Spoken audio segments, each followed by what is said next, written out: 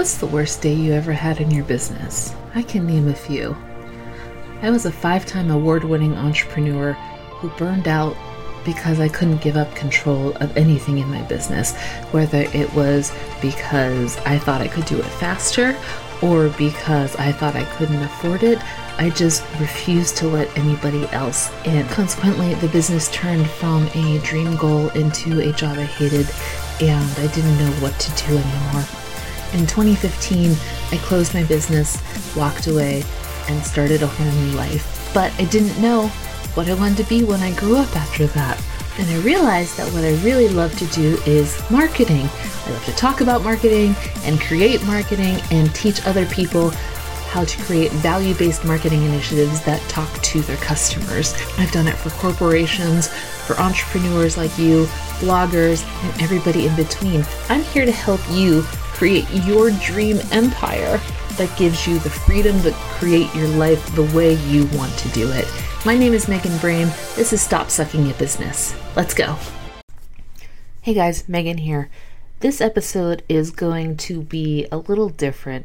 This is actually a reading of a blog post I have written because I want to make sure that I'm delivering as much valuable content to you as possible. And if you only know me from my podcast, then you probably don't know a lot about my blog and vice versa. So it's my goal to just make sure that I'm giving you as much value as possible. Hence, this blog post episode.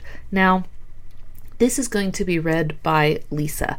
And to be totally transparent, I was going back and forth on if I should let you know that Lisa is AI. She is not a real person. She is artificial intelligence who reads these blog posts. But I figured that it would probably just be better to be transparent with you that this isn't a real person. This is an AI app, but I don't want that to, I guess, cloud your take of this information, because I picked this blog post because I thought it was really valuable and wanted you to learn it in this month when we're talking about similar things. So I hope that you'll be able to look past the sometimes robotic voice of Lisa and instead ingest the content.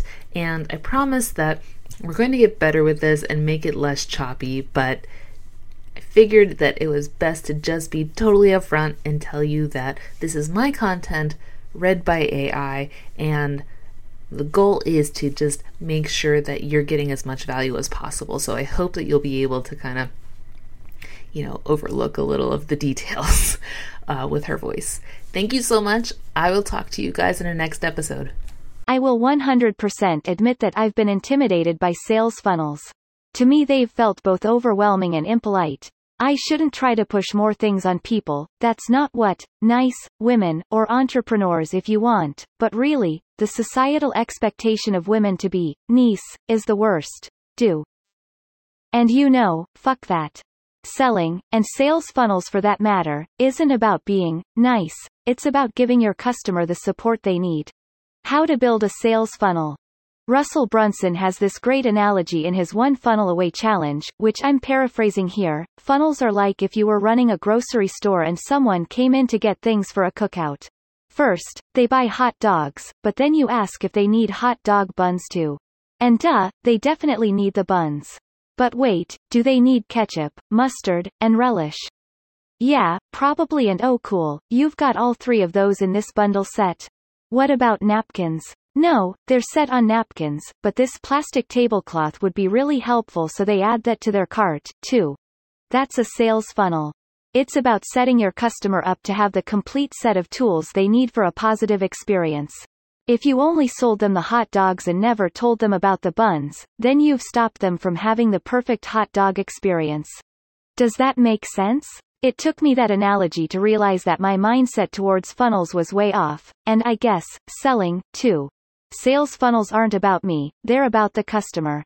So now let's get down to how you create a sales funnel. 1. Start with a small item.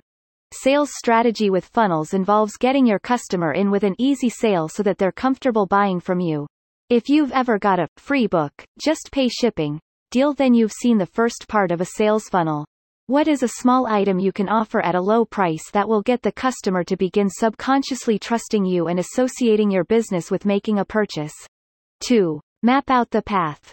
Your first funnel doesn't and shouldn't have to be complicated. Think of it as product A to product B to checkout. The strategy behind upselling, downselling, and bumps can be fine-tuned later.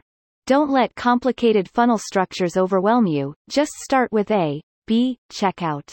3. Build the path. This is harder to do on third-party sites like Etsy or eBay, so yet another reason I'd recommend opening your own shop on a place like Shopify, but even WordPress, WooCommerce have funnel plugins that can help you out. Alternatively, you can use a turnkey solution like ClickFunnels or Thrivecart, but I'd only recommend those for things that are higher ticket items due to their overhead costs, but don't let the costs scare you. There's a reason they can charge what they do. Those sites deliver BUQ sales. 4. Market the path. Add the link to your Instagram bio and create content that directs people to click on it. If it seems to attract interest, start running a few ads here and there and watch the data. If it seems like that is working, then ramp up your ad budget. 5. Tweak as you go. The reason I suggest using plugins or dedicated funnel builders is that you're going to need to analyze what works and what doesn't throughout the funnel. Don't let it run without oversight. Remember that this is about the customer experience. If you're not giving them the things they want, they won't convert, and then you're going to have to play catch up to get them back into the funnel. Swap out product B with a special bundle at a slightly higher price point and see if that converts instead. 6. Begin to advance the funnel.